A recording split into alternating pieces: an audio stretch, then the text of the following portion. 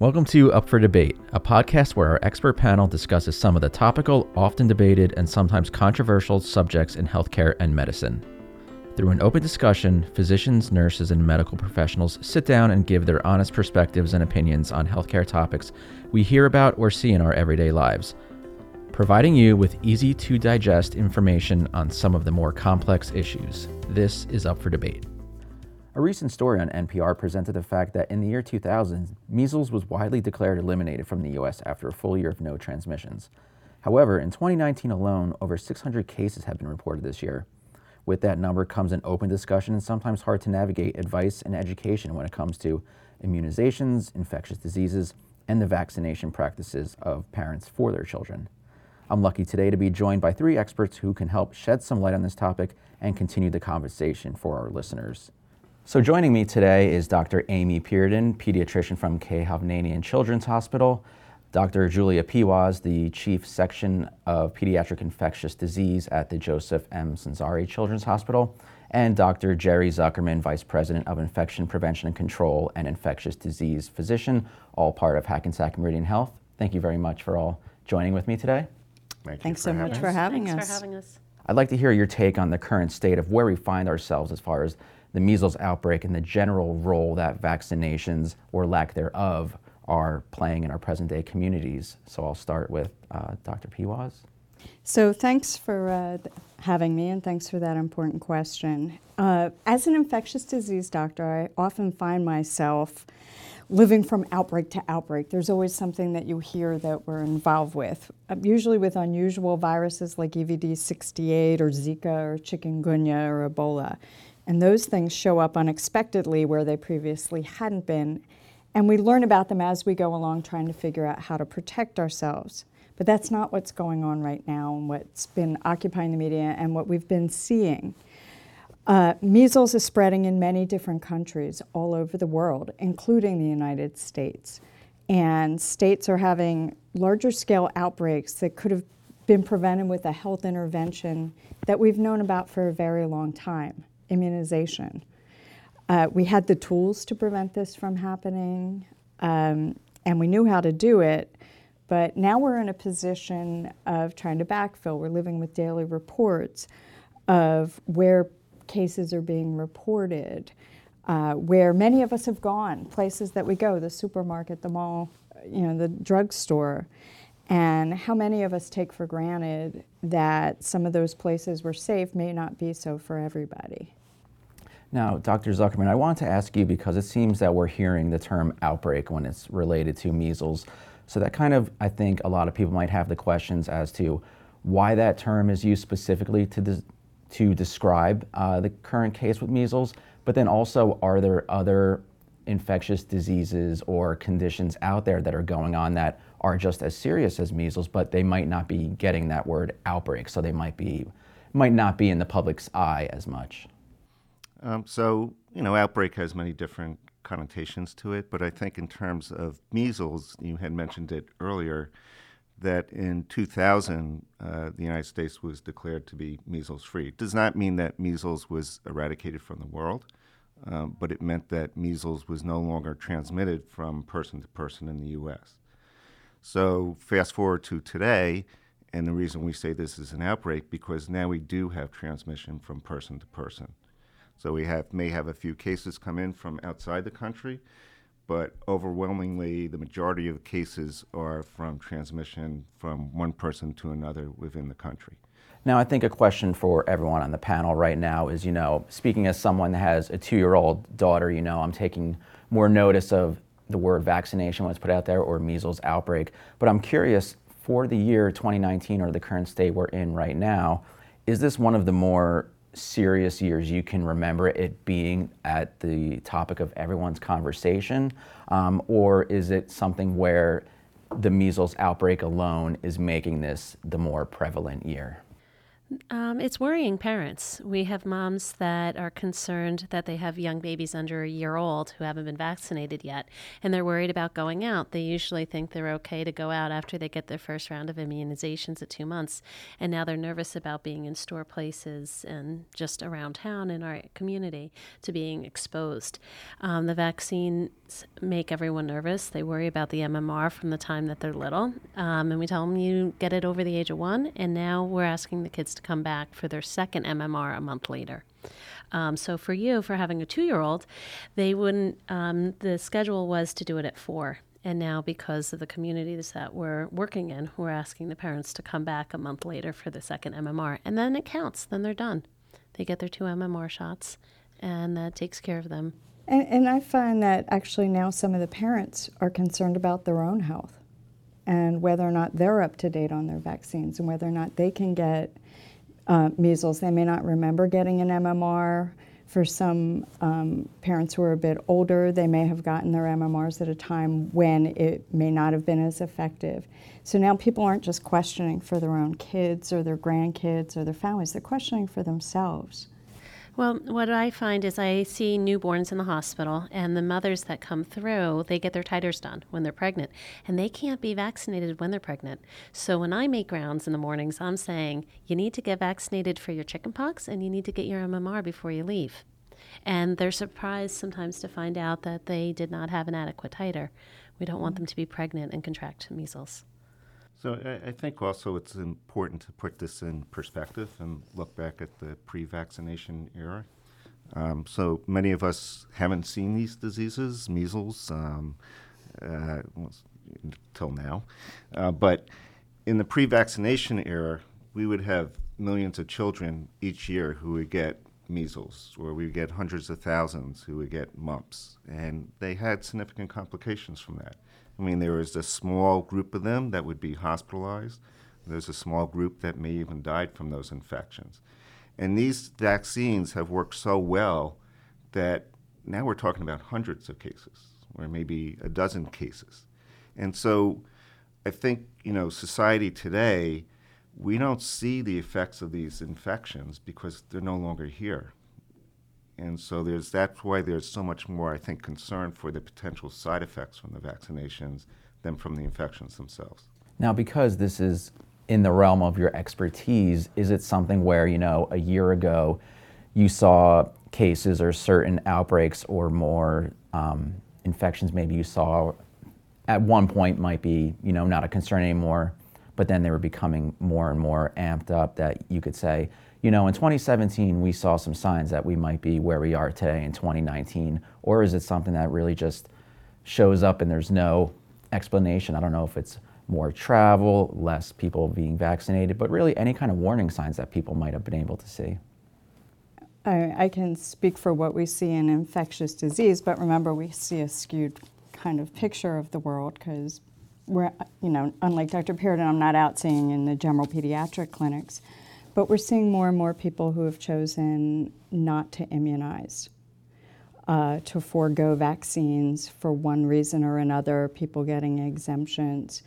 The other thing that I have seen, however, is that some people have become somewhat scared to come to the attention of health authorities or government authorities, where they would normally, public health clinics, get their children-free vaccines, and now they may be a little bit frightened of doing that and have tried to get religious exemptions or other exemptions and just gone without.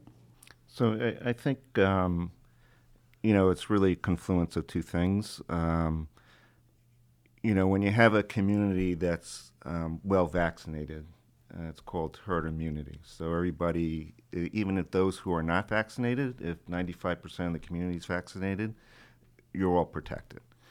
I think what's emerged is that we have communities now that don't have the children vaccinated, choose not to have the children vaccinated, so vaccination rates are very low. You couple that with world travel, we mentioned that measles is, rampant in many other places of the world, and it takes one person coming back from those countries with measles to that community that sparks this outbreak. So I think it's always been a concern that low vaccination rates in a community was always a setup for emergence of some disease. No, I think it's interesting you touch on traveling because I think a lot of times we think about our own immediate community, but outbreaks and different kinds of infectious disease that you can catch are abroad and it's a global situation. So I'm just curious as to the information of, where the U.S. or even, the United States stands as compared to maybe other areas of the world as far as conditions or different diseases, like, you said measles in Italy and those areas, but I'm just curious as to travel destinations for people, like what else is going on in the world that kind of puts things in perspective for where we are. The worldwide effort to eradicate polio has been very successful. There's been millions and millions of dollars raised by Rotary and by Bill Melinda Gates Foundation, and they have very low vaccine rate, infection rates around the country. They count sometimes around 75 cases. So we've been very effective with that. And also you've seen the effectiveness of those programs going out, not just vaccinating for polio, but also bringing other vaccines with them.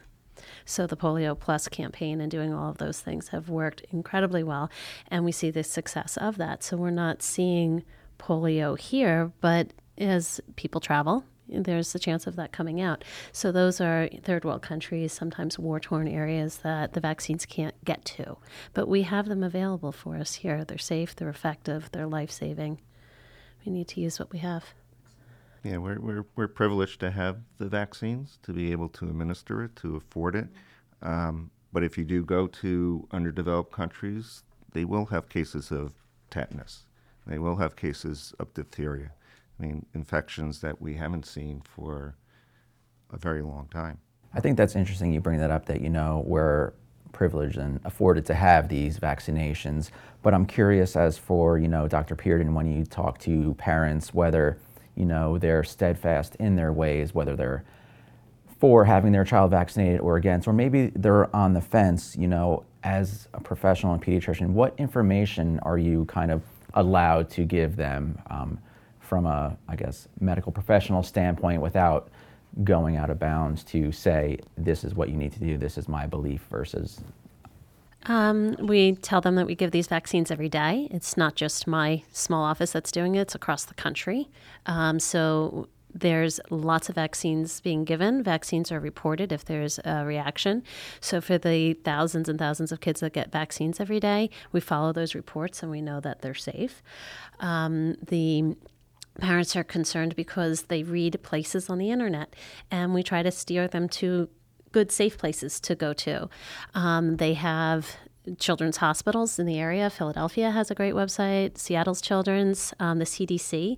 So those are the people that are researching the vaccines. It's not your aunt that researched it. It's these trusted sources. The internet's a good place to go for some information if you're going to the places that have that experience. And that research behind them. So we send them to those places. We give them information.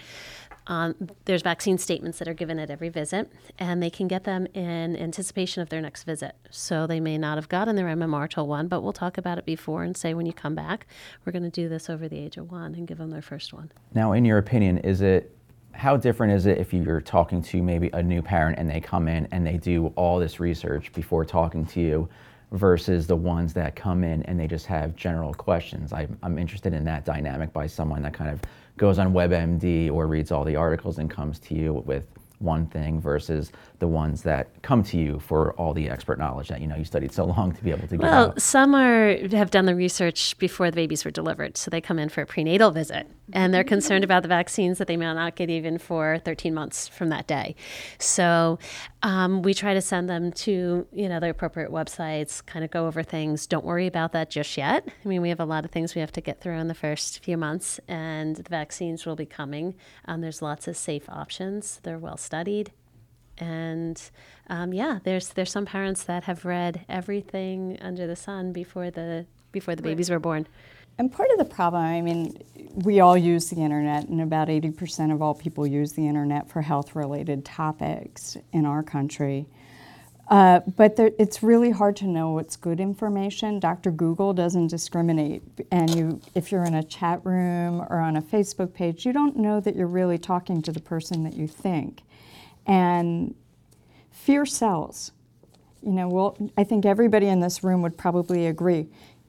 If there was a lion, you're scared of lions. Your chance of coming in contact with a lion is very rare. It's very low, or actually being harmed by a lion.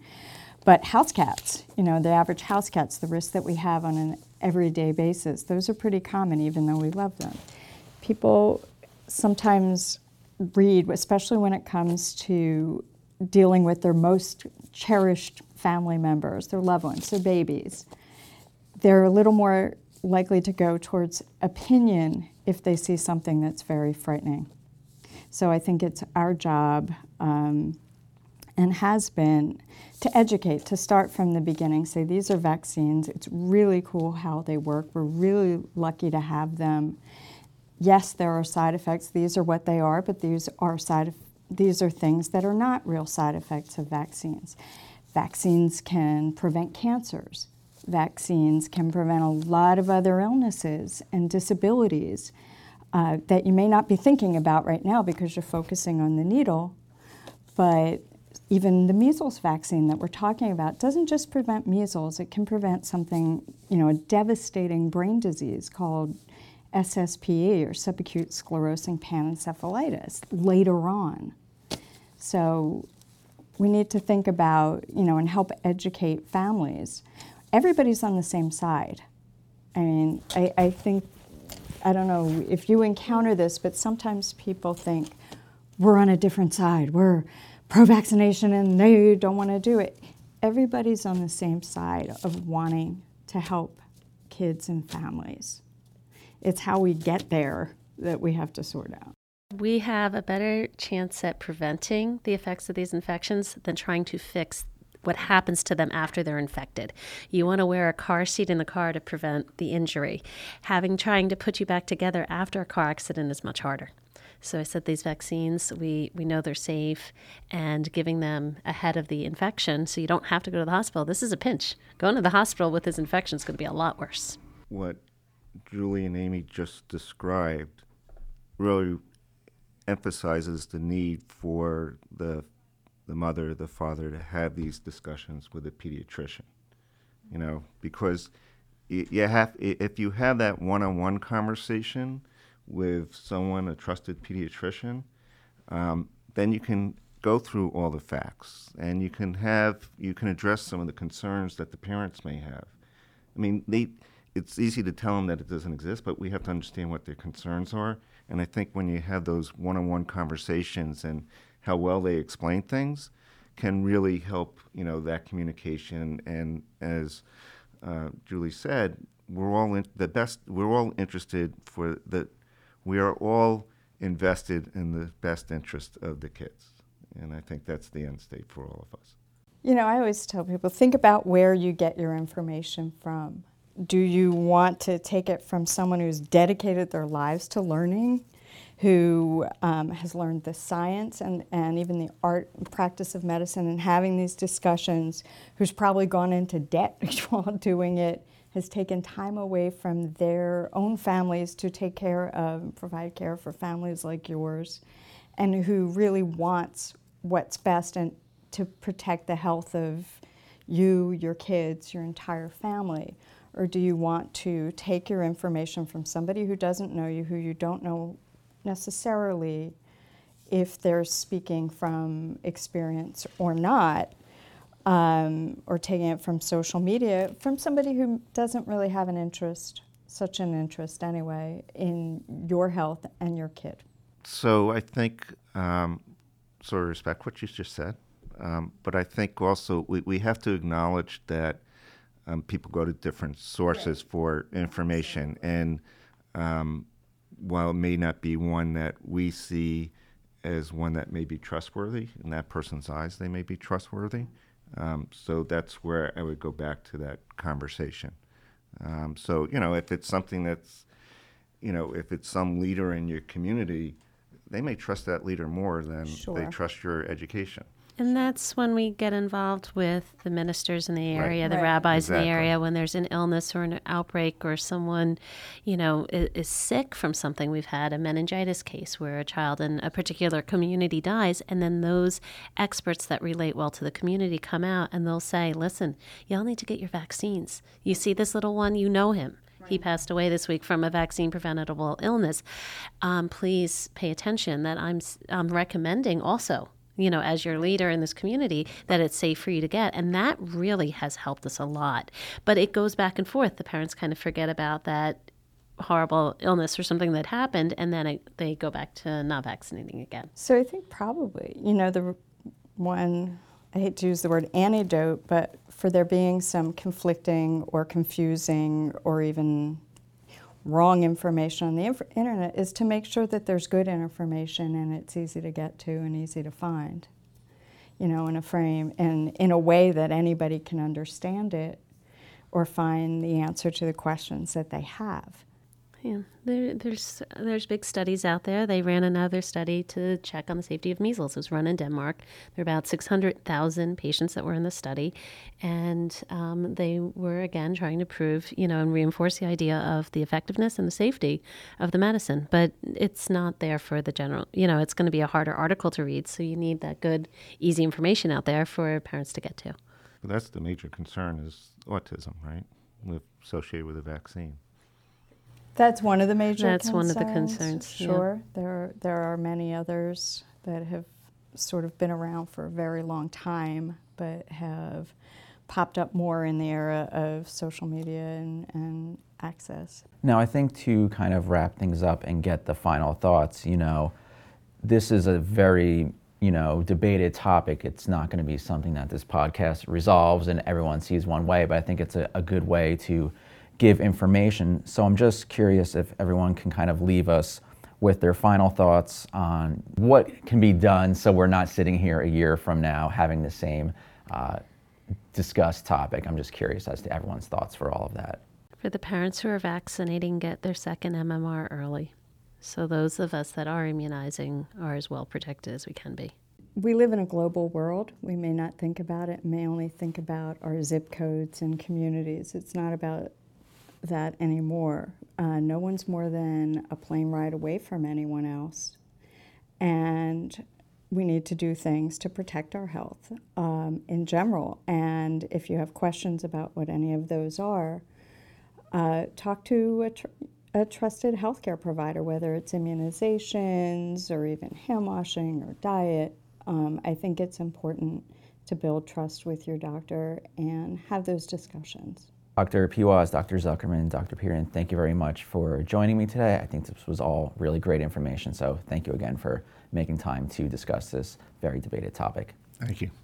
Thanks. Thanks for having us.